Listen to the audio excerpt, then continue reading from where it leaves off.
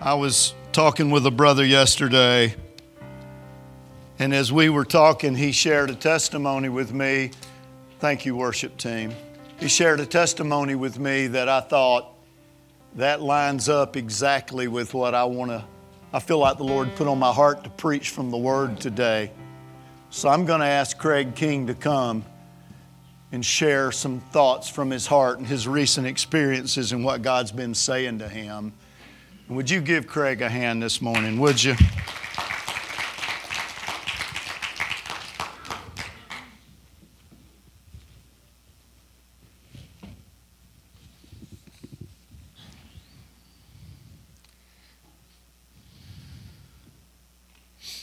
On November 19th of last year, my 21-year-old son took his life. And I know a lot of you have been on this journey with me. I've learned that there are two parts. There's the grieving process, which is internal to that. And when it happened, I was in such grief, I couldn't even speak at the funeral. But there were things I wanted to say, and I never got that chance. And then there's the mourning, which is how you express what you've gone through. And you guys are all part of that right now because I'm mourning. I'm still mourning my son.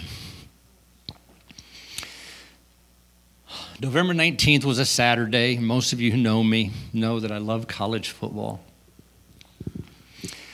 And I was watching the game in my favorite chair when I got a phone call from his mom, from my ex-wife. And she said, pray right now.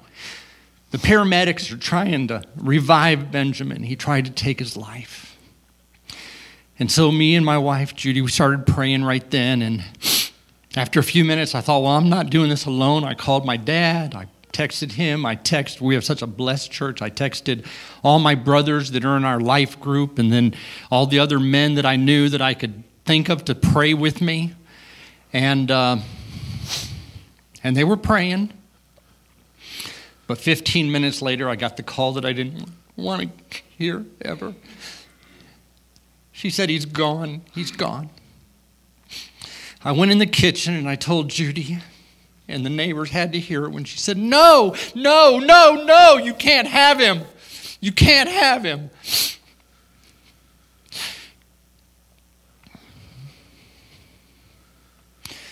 Very few people will ever understand the mixed up mess of emotions that I've had since then.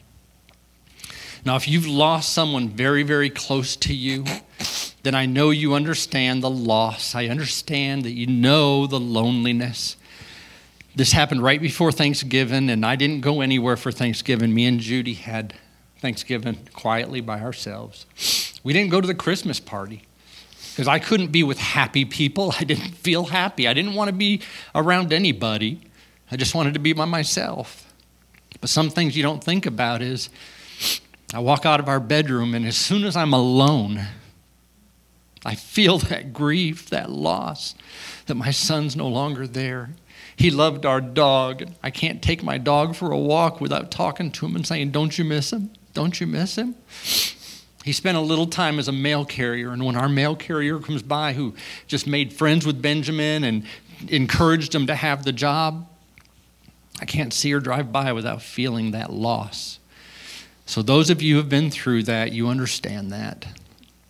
But when someone takes their own life and you're that close to them, there's another emotion. There's guilt. Most of you, I hope you never, ever have to feel the guilt. Benjamin has 5 brothers and sisters. 6, I'm sorry. I'm going to name them off: Tyler, Summer, Jared, Alex, Grayson, and Zach. And they all showed up at the funeral. They all were there, and they shared their experiences. They all felt guilty. We all felt like we could have said something. We should have recognized the sign. We should have been able to figure out how to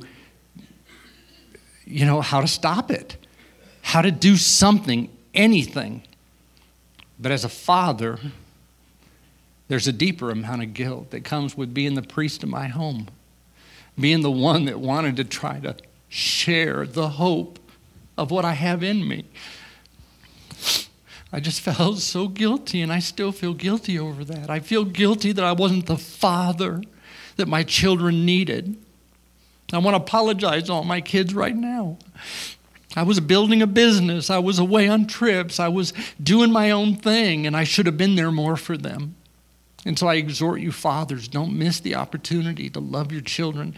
And here's the deepest guilt, is the fact that I know most people, human beings, get their view of God, their God concept, from how their father was.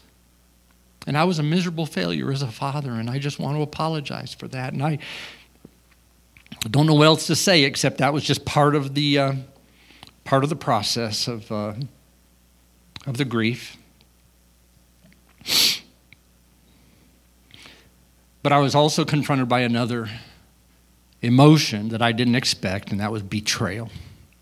I felt betrayed, believe it or not, by my son, because he just didn't open up. He didn't talk to me. He didn't let me know all the talks that we had about God, all of the conversations that I had. He didn't share.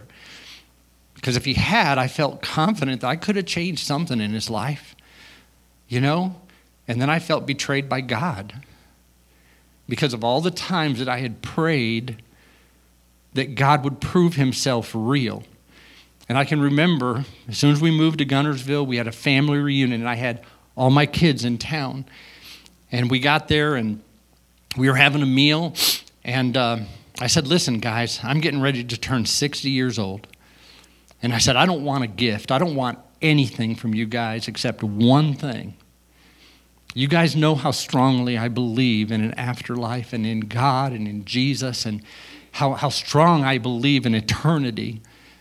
And all I'm going to ask you to do for my 60-year anniversary is this next year, will you please just consider your relationship with God? I'm not asking for a decision right now. All I want you to do is just seek him out for yourself and let God prove to you that he's real. That was my prayer. And so I felt betrayed that I didn't get the answer to that prayer, at least not the way I expected to.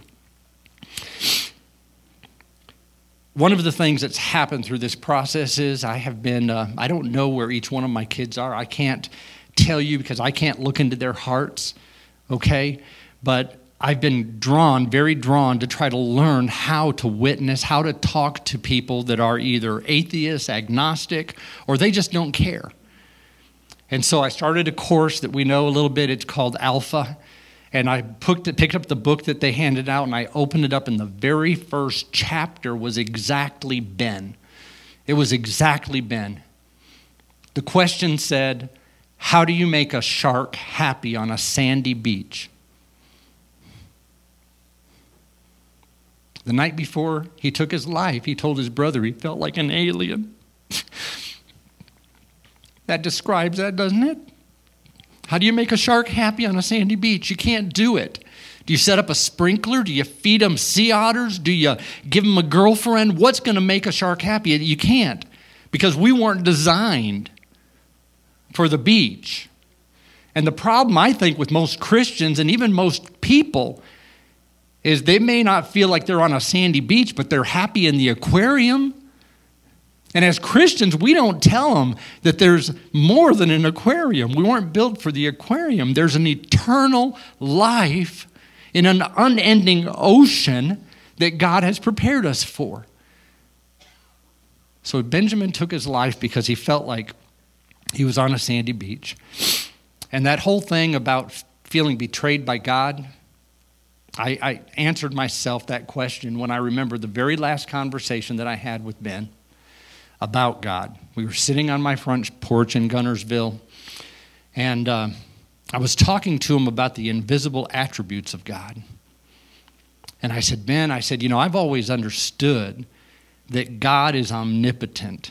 Now, when you've got 7 kids total, they all have a super, they have fantasies about superheroes, right? I mean, they like Superman, or they like all these superheroes. Well, God is the superhero of all superheroes. He spoke the world into existence. I believe in the Big Bang Theory. I think God said bang, and it was there. And if it's still expanding, it's because he's causing it to expand. I just don't have enough faith to be an atheist and believe that it came from nothing. Okay? So I talked to him about how powerful God is. And I understand omnipotence from the standpoint that there's not, he raised people from the dead. Okay, he caused armies to come alive that were dry bones at one time. He parted the sea. I mean, there's nothing that was too hard for God. I understand omnipotence. I think about omniscience. There's nothing that God doesn't know. You know, I've challenged my kids sometimes. I say, what would happen if you were playing a chess master?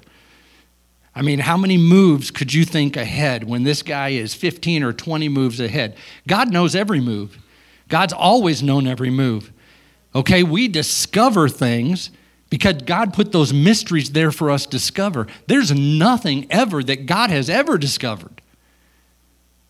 He just made mysteries for man to discover. So I understand a little bit about omniscience. But I always had a hard time with omnipresence. I just didn't understand how God could be everywhere all at one time. And again, now I'm talking to Ben, and I said, but Ben, then it dawned on me. Because I think about the wind. And there's a verse of Scripture that says, then the Lord God formed the man from the dust of the ground, and he breathed the breath of life into man's nostrils, and the man became a living person.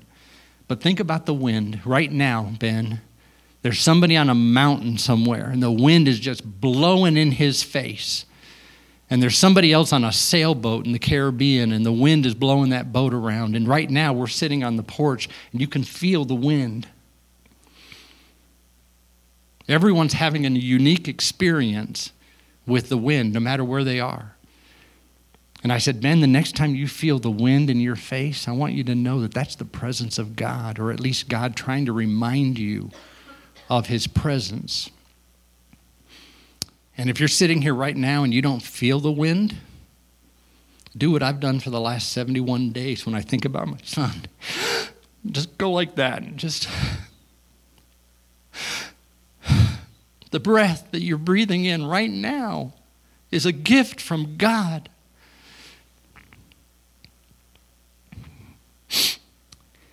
I wish I could tell you that was the end of the story, but it's not.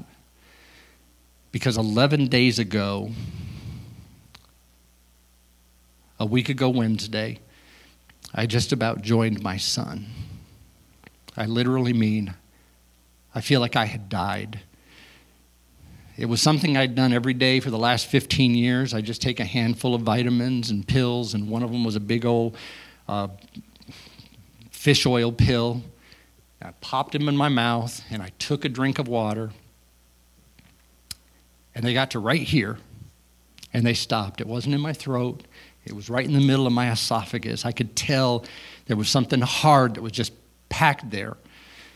And so I did what any smart guy would do, and I grabbed that bottle of water, and I took another drink of water, trying my hardest to swallow it down.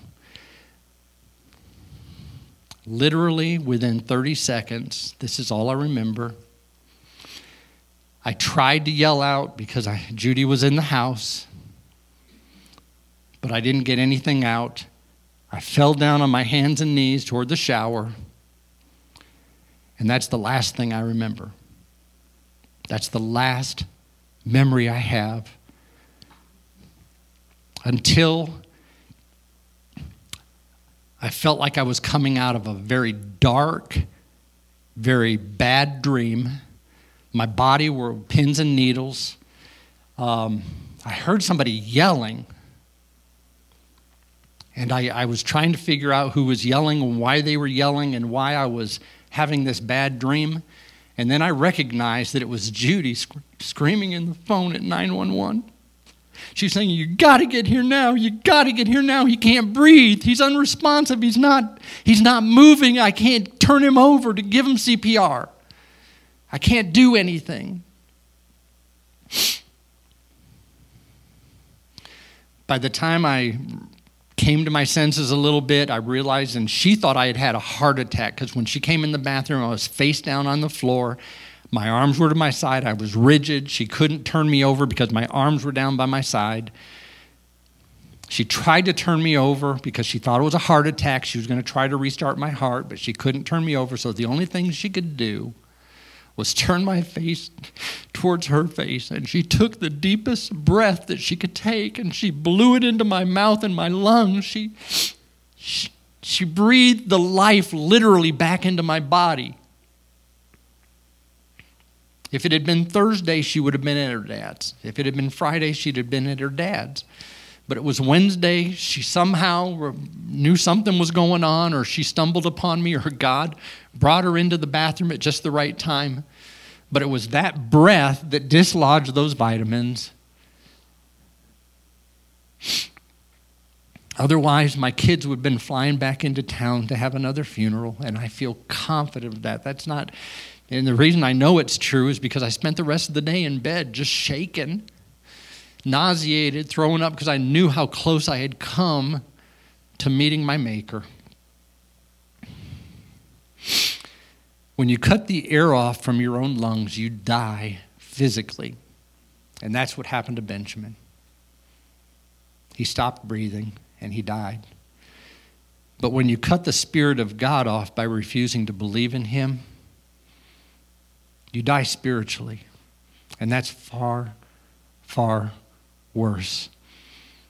The longest any of us can expect, maybe 90 or 100 years. But God is an eternal God, and he's got an eternal ocean of goodness for us.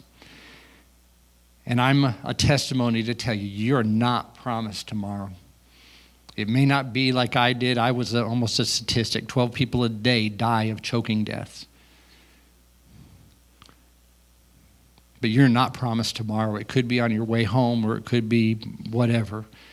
So I just encourage you to make your decision for God and stick with it. Thank you, brother.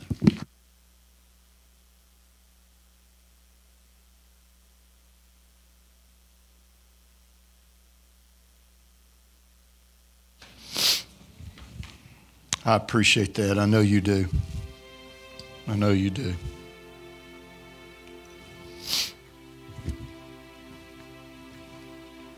The thing that gripped me, I mean, all of that is gripping my heart, but the thing that really gripped my soul yesterday as he shared this with me was this: his determination to figure out how to share the gospel with people. People like Ben. Can I tell you, there's Bens that live in your neighborhood. There's Bens that you work with. There are Bens that come in these doors and you don't ever know it. But as a congregation, we know it, don't we? Unfortunately, this is not the first suicide that's affected this church.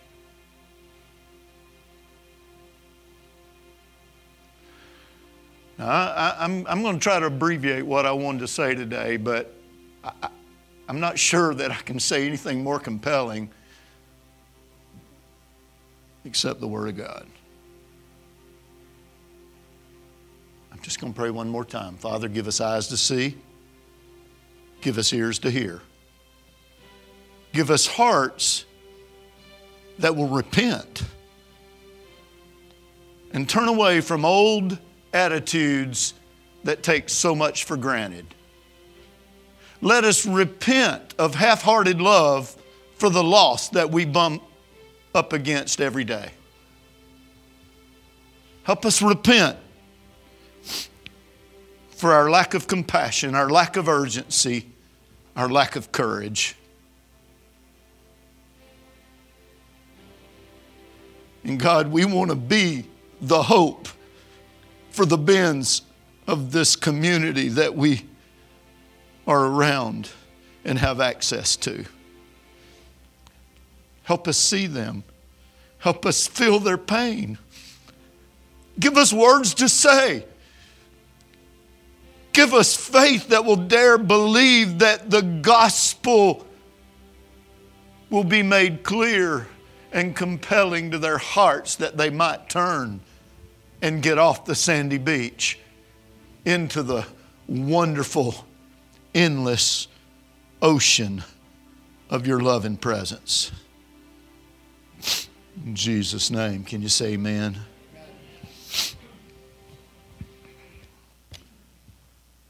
I was just a kid, but I remember the flower children revolution of the 60s. Hippies. Anybody ever seen a hippie? It's popular now, but it's not a very good picture, but I just worked with what I had. I mean, this wasn't in my personal collection. I found that online. I don't know these people, okay? But for those of you that were either there or you studied it, by the way, the hippie movement affected our whole lifestyle today. It affected hairstyles, clothing styles, attitudes. But it wasn't all love and peace, man.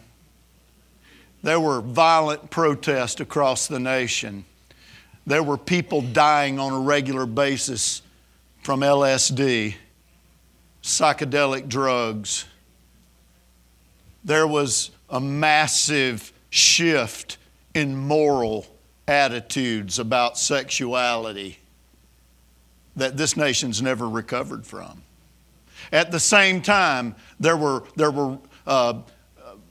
civil rights protests across the nation and people dying for all the wrong reasons.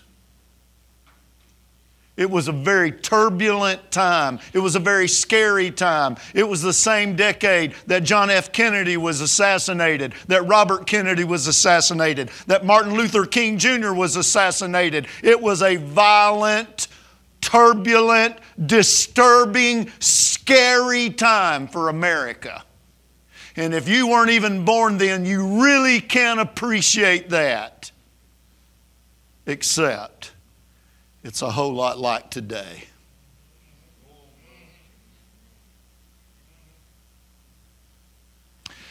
But in the middle of that, God's Spirit was blowing. And across this nation, young people that had been messed up with all kinds of crazy ideas and just wicked morality that was being championed as the new way. Amidst all the violence and all the drug abuse and all of the chaos, in the middle of that, God began to save hippies. And they began walking into churches just like this and giving their heart to Christ, barefooted, long hair, beards, beads, bell bottoms, psychedelic outfits. And it happened by the tens of thousands. Out of nowhere. And the church was caught off guard, and many churches kind of stiffened up in their religious protocol and didn't welcome these young people that were seeking for the reality of what their revolution promised but couldn't give.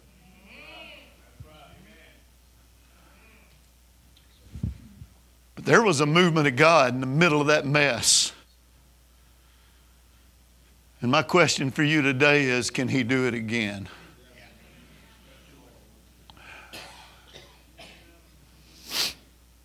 There's 4 questions we got to answer. The first one is this: is the destruction of our nation inevitable? Now, I'm coming from the story of Jonah. For those of you that have been with us over the last several weeks, I've preached messages from Jonah because, let me just go back and tell the story quickly. Jonah was a prophet of God in Israel. God said, go to Nineveh. He said, no way, Jose, and took off in the opposite direction. Storm happened. They throw him in the sea. He gets swallowed by a big fish. And after 3 days of mulling his bad decision over and over. He repented. God had the fish spit him up on the beach, and he took a 550-mile hike to Nineveh. But he didn't want to. His heart was not right. His feet were going in the right direction, but his heart was still in Tarshish. Well, he finally arrived there, and he began to circumnavigate this huge city. For those days, it was a huge metropolis. And he began going to all the hot spots where people gathered, the marketplace, the city gate where they had court. He would go to the temple. He went everywhere, and he began to say a short, straight message. And it was this: 40 days and Nineveh will be overthrown.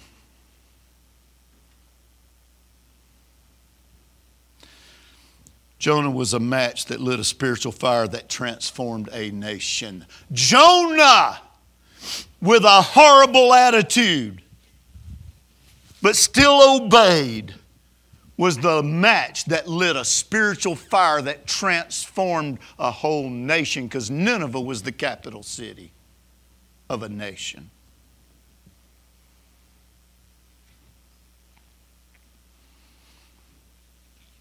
That phrase, 40 more days and Nineveh will be overthrown. That word overthrown is the Hebrew word hapak. It means overturn, like you flipped a table upside down or a plate upside down. Or it can mean not overturn, but turn around or transform. And there was a double play on this word.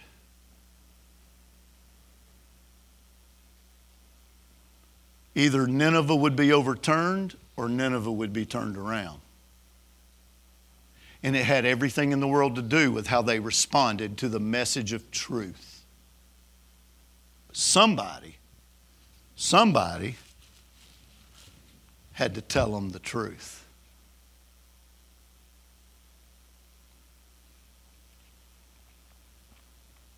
Jonah knew that God's mercy could forgive even Nineveh. I've described to those of you who've been here through this series, I've described to you why he hated Nineveh.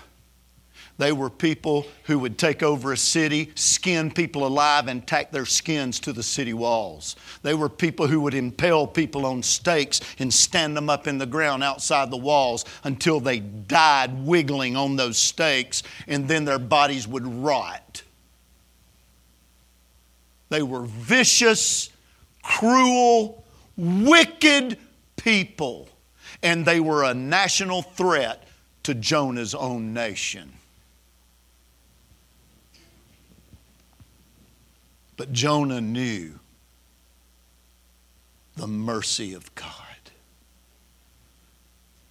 And he knew there was a high likelihood that they would repent and God would forgive.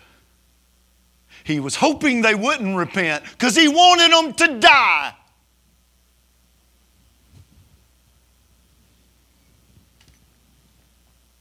Here's what he said in chapter 4, verse 2. I knew you were a gracious and compassionate God who relents from sending calamity.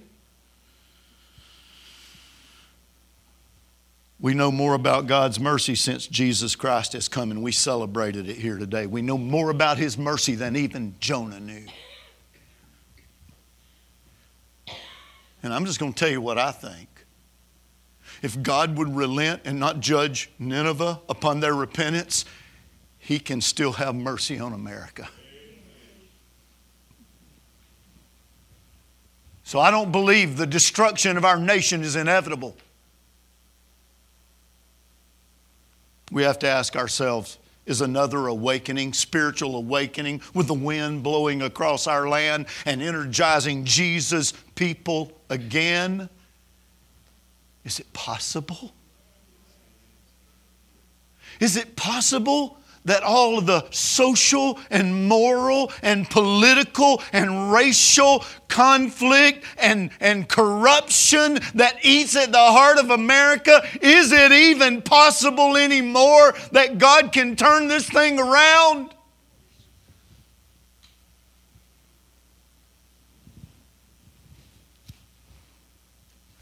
I believe that God's delay of judgment is an indication that He wants to extend mercy.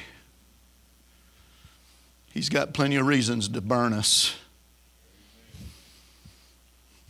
I'll say this, Jesus is ready for another Jesus People movement. But Jesus needs one thing for that movement: people. Please hear me. Jesus is ready.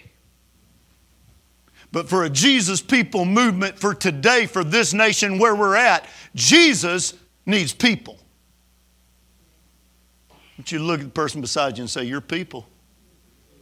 You're people. You're people." I think y'all knew that.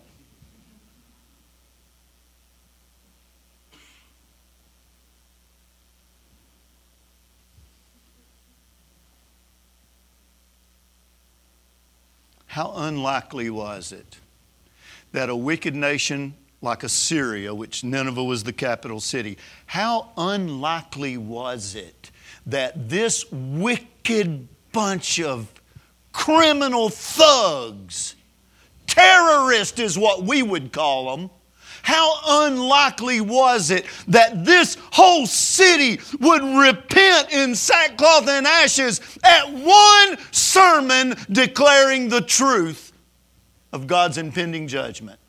How unlikely. Except that God had prepared them for His message, just like He had prepared the message for them.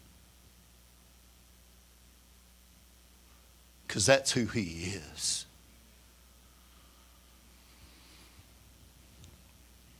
Here's what we need to remember is that it was the same God in Jonah's day. It was the same wickedness as today, but there's one difference. Jesus. Jesus. Jesus. Jonah had never heard of or seen Jesus, but we have.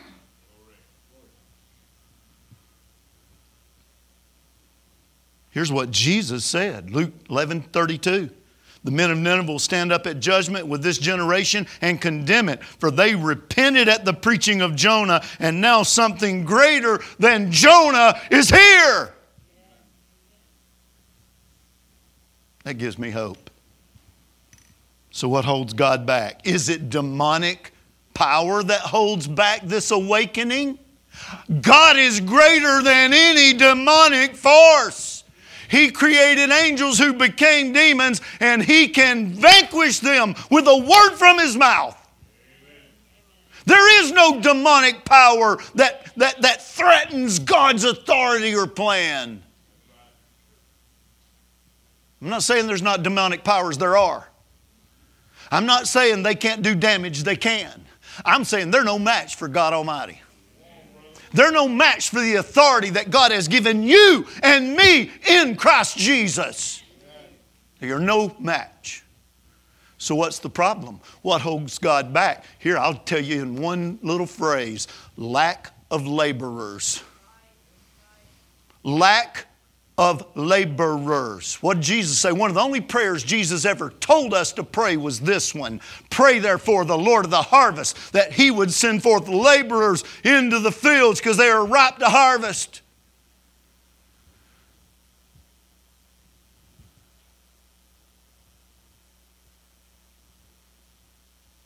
What holds back a nationwide awakening? A lack of people who will cooperate with the Spirit. A lack of people who burn with a desire to see the lost saved, who desire that we would never have to hear another story like Ben King. You say, well, we can't help that. I understand we can't help it exactly, but we can prepare ourselves. We can pray. We can learn how, just like the desire of Craig's heart now is to know how to share my faith with even atheists or agnostics. We understand the Spirit has to convict their hearts. We understand the Spirit has to generate faith, but we are the mouthpiece. And no one in this room is exempt from this responsibility and this privilege to speak the name of Jesus. None of us are exempt. If you're a believer in Christ, if you're a follower of Jesus, that means you endeavor to do what He did and be what He was. Minus being Savior, none of us will ever be Savior. But we're walking representatives. We should be walking facsimiles of Jesus. We talk about sharing hope here. It's part of our vision statement. Sharing hope means we live in hope and we exude hope around other people that don't have hope. This starts across the street. And if it doesn't start across the street, then we're all hypocrites.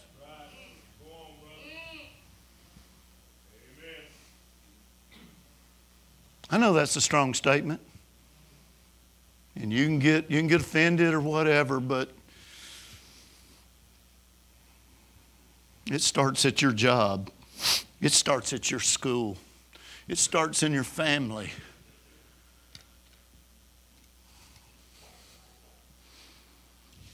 The only thing that holds back this wave of His Spirit, the wind of His Spirit blowing across this nation again and bringing repentance and life, is the lack of people who have a persistent desire, are persistent in prayer, and are ready to obey. They're available. They're available to at least share their story. They're available to lay hands on the sick anywhere they go and dare believe God will reveal His power and His presence and His peace there. You are that person. If you're a believer, a follower of Christ, you are that person. Don't let the devil cause you to wiggle out from under this privilege. Because this nation depends on people like me and you to demonstrate His love with our actions and with our words. Oh, well, I'll let my actions speak for me. At some point, you got to explain to them the hope that is within you. At some point, and if you say, well, I don't know how to do that, you can learn. If it's important enough, you can learn. If you wanted to learn how to fix your washing machine, you'd learn.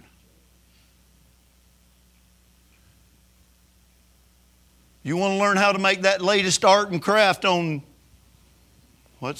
Pinterest? You'll learn. It's not a matter of capability. It is a matter of availability. It is a matter of passion and compassion for Ben Kings that are dying everywhere. You say, I can't do anything about that. Oh yeah, you can do it for somebody. The average person has 67 people in their circle of influence or contact. And that's not necessarily those outgoing among you. Some of y'all got hundreds. I ain't talking about Facebook friends either. I'm talking about people you know.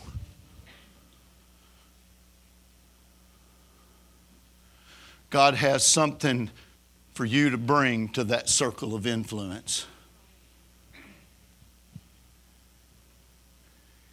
You can make a difference. This is one of our prayer priorities. Number 4, God, give me confidence.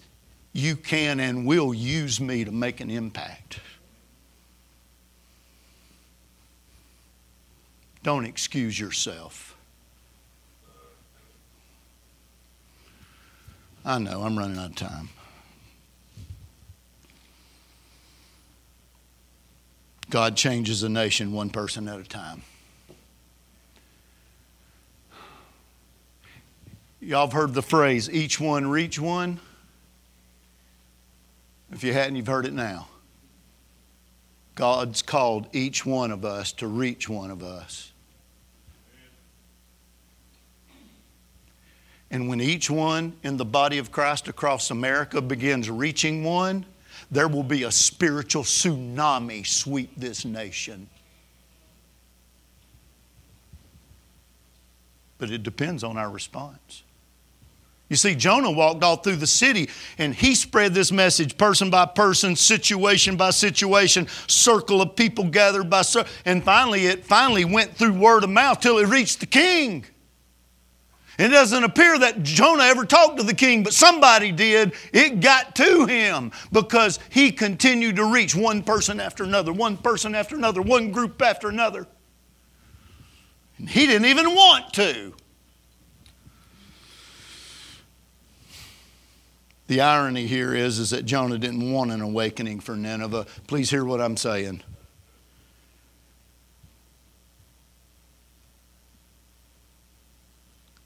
What he really wanted was for his nation to stay comfortable, safe, and prosperous. That's all he cared about. And I'm not trying to be profane in any way. But in essence, what he was saying was let them go to hell, every one of them. That's what he was saying. Burn them, God. I don't even want them to repent. I want you to judge them. All because his first priority was the safety and comfort and pleasure of his own nation, even at the expense of 120,000 plus people.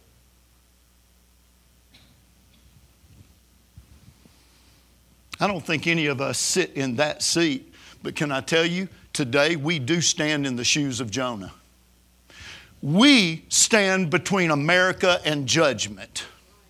We stand between America and judgment. What will we do with this privilege? What will we do with this opportunity? What will we do with this responsibility? All of this, and it's not even Mission Sunday. That's next week. So what is our cause?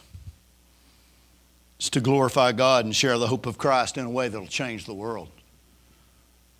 That's our cause. As David said, I think it was, is there not a cause?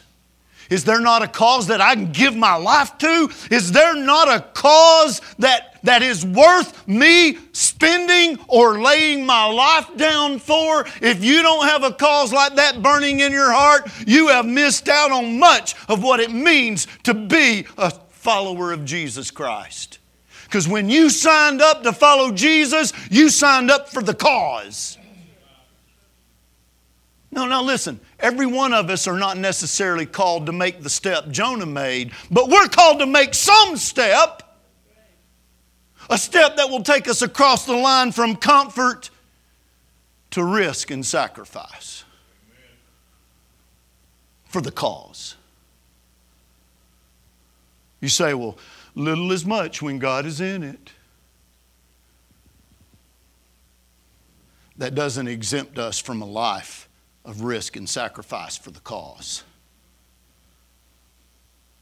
Well, I'll give him a little bit and he can do a lot with it. He asks, I'm sorry, he doesn't ask. He demands all. He demands all. He demands all. You say, will he take every dime I got? No, but every dime I got should be available. He calls all of us to hold our life up like this and say, I'm all in, and everything I own and every privilege I have, everything I'm about, it's available. What would you like, Lord? That's the opposite of Jonah's attitude, by the way.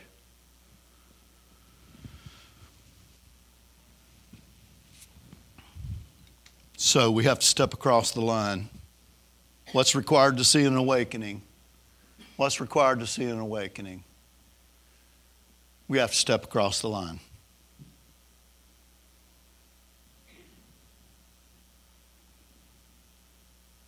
Let me put it this way. No risk or investment equals a nation go to hell. No risk and no investment equals a nation that will continue to implode. If I'm not saying all that's on you. I'm saying all that's on the people of God in this nation. And we are people of God, amen? No risk or investment, and a nation implodes. You say, well, what if all of us are all in? Every believer across America is not America at some point going to implode and be judged anyway? Maybe so, but it don't have to be on our watch. And by the way, there's probably 200, 250 million, depends on how you judge. Maybe, well, let's just say safely, 200 plus million people in America are on their way to hell. Say, how can you know that? I don't. But only God knows that, right? And yet we know this, there's no other name given under heaven whereby men may be saved.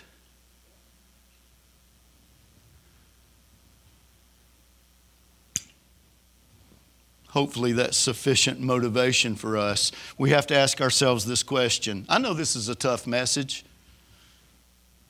I get it. That man's testimony is a tough message.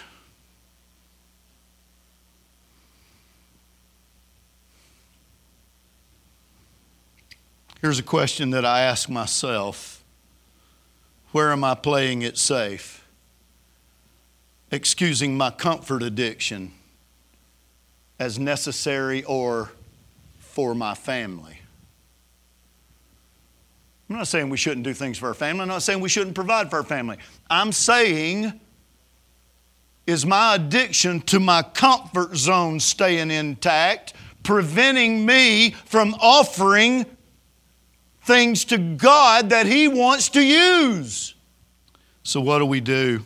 What kind of risk do we take? We stand up and speak the truth in love. We stand up and speak the truth in love. What truth are we talking about? Oh, there's a lot of it. First of all, that Jesus is the only way, and let people laugh us to scorn, but Jesus is the only way. Second of all, we speak up for the unborn and yet continue loving those that are aborting their babies. We speak up for racial reconciliation and equality and yet reject the violent responses of the woke mob.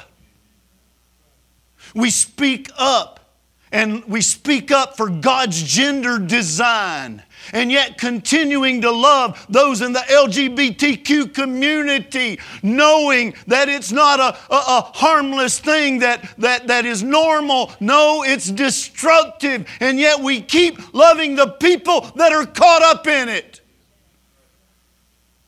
We speak the truth, but we speak it with such love, they come away more impressed with our love than thinking that we just hate people, because we don't. But we're accused of being haters. We're accused of being bigoted. We're accused of all these things. And yet we still must speak the truth. But it better be saturated with the love of Jesus that laid His life down for abortionists, laid His life down for woke mobs, laid His life down for people that are confused about gender and sexuality. He loves them.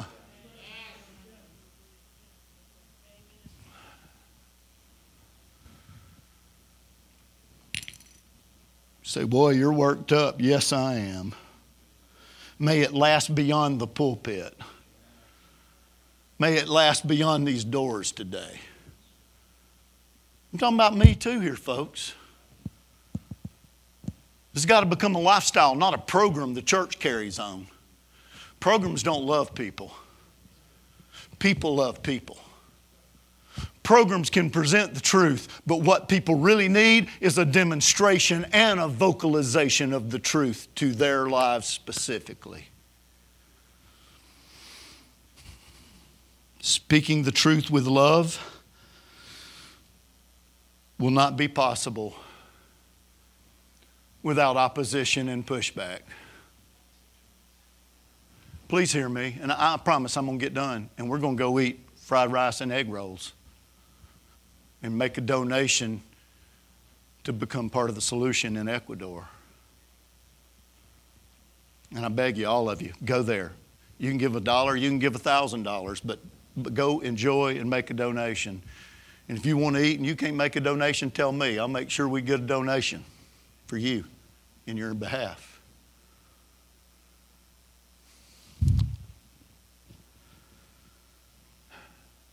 We cannot speak the truth in love in this culture without opposition.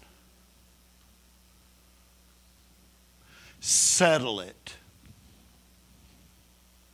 and decide that the lost Ben Kings of the world are worth what it costs to continue speaking the truth in love.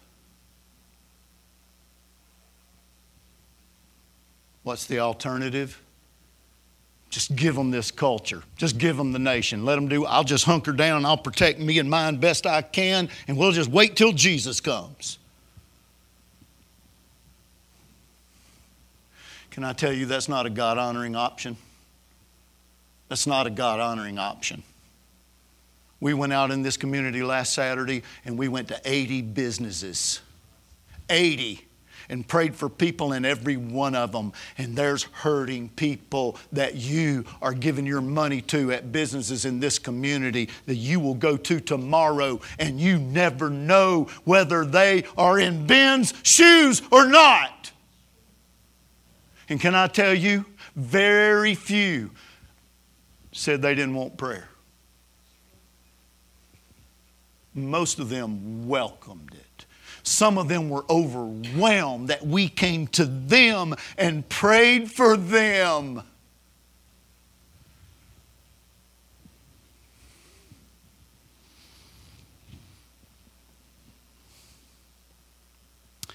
Is God maybe allowing our comfort zones to shrink so that our hearts will turn to the lost?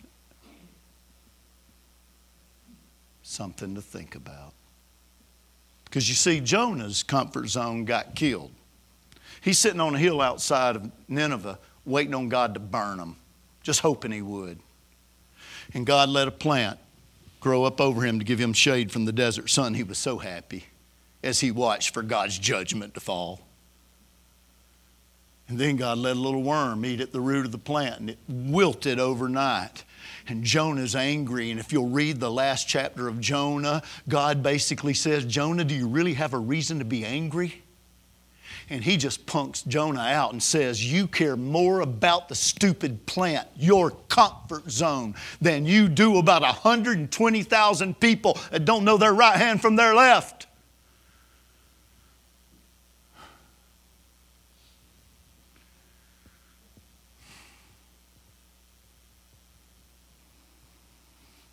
We have to embrace the mission instead of mere avoidance of discomfort. We're going to pray. Will we find our identity in Christ and His church more than from our worldly associations? Will we look to the family of God for support, encouragement, and assurance so that we can stand strong, speak the truth in love, and make a difference in our nation? Or will we just stay quiet, keep our religion at home in church only, so we can continue in our comfort zone? Guys, I'm sorry, I don't believe that's an option. Just don't believe it's an option. I don't believe it's a godly option. We can do that. We can do that. But we'll never be happy doing that. We were saved. We were changed. We had the breath of God's Spirit breathed into our spirit. And with that came a cause that's worth dying for. And that's helping more people in this world discover the hope that is in Christ alone.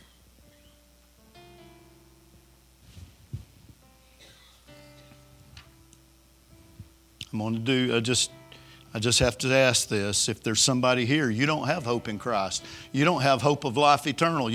And hope means a an expectation that it's coming. Doesn't mean a wish I may, I wish I might. I wish upon a star tonight. That's not biblical hope. Biblical hope is a reasonable expectation of what's coming down the road. I'm expecting it. I'm looking for it. If you're here and you don't have the hope of heaven, you don't know the joy of sins forgiven and shame removed, you don't know the blessedness of Christ dwelling in you, who is our hope of glory, you don't know that, but you want to today. I just want to see your hand. Anybody in the house? Anybody? Anybody? Okay. For the rest of you, do you want to be a partner with God in reaching the Ben Kings of the world? I just want you to stand up if that's you. I'm not asking you to become a preacher. I'm not asking you to become some kind of flaming evangelist. I'm just asking, do you want that? Do you want that? Do you want God to help you? Sometimes through prayer and trial and error, but do you want Him to help you touch people? I want you to raise both hands to heaven if you're standing. Father, we offer ourselves to you as your partner in spreading hope. We pray, God, that you would convict our souls to begin praying for the people that we see on a regular basis, particularly that you would help us know how to communicate your love to them, and that, God, we would try even before we think we may understand how. Your Holy Spirit will move ahead of us. We ask you, Father, to help us all learn how to give a reason for the hope that is within us. We ask you, Father, by your Spirit, we ask you, God, to move among us, direct our steps, cause us to fast and pray that you would help us lead people to the hope that is in Jesus.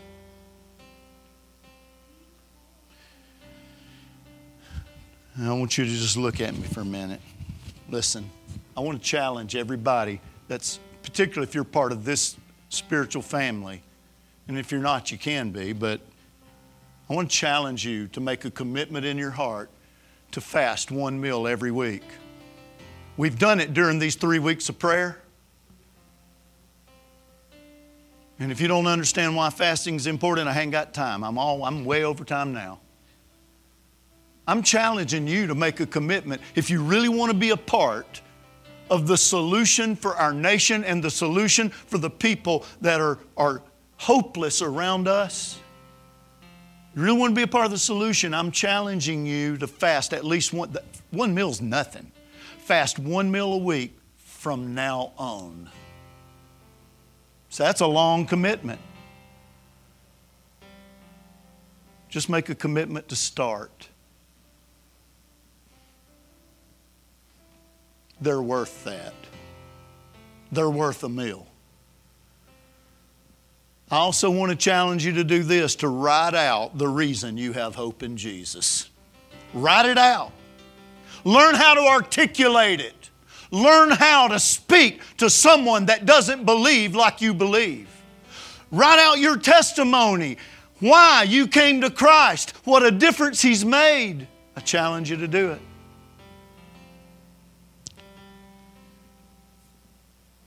I'm just going to be so bold as to say, how many of you will make those two commitments? Raise your hand.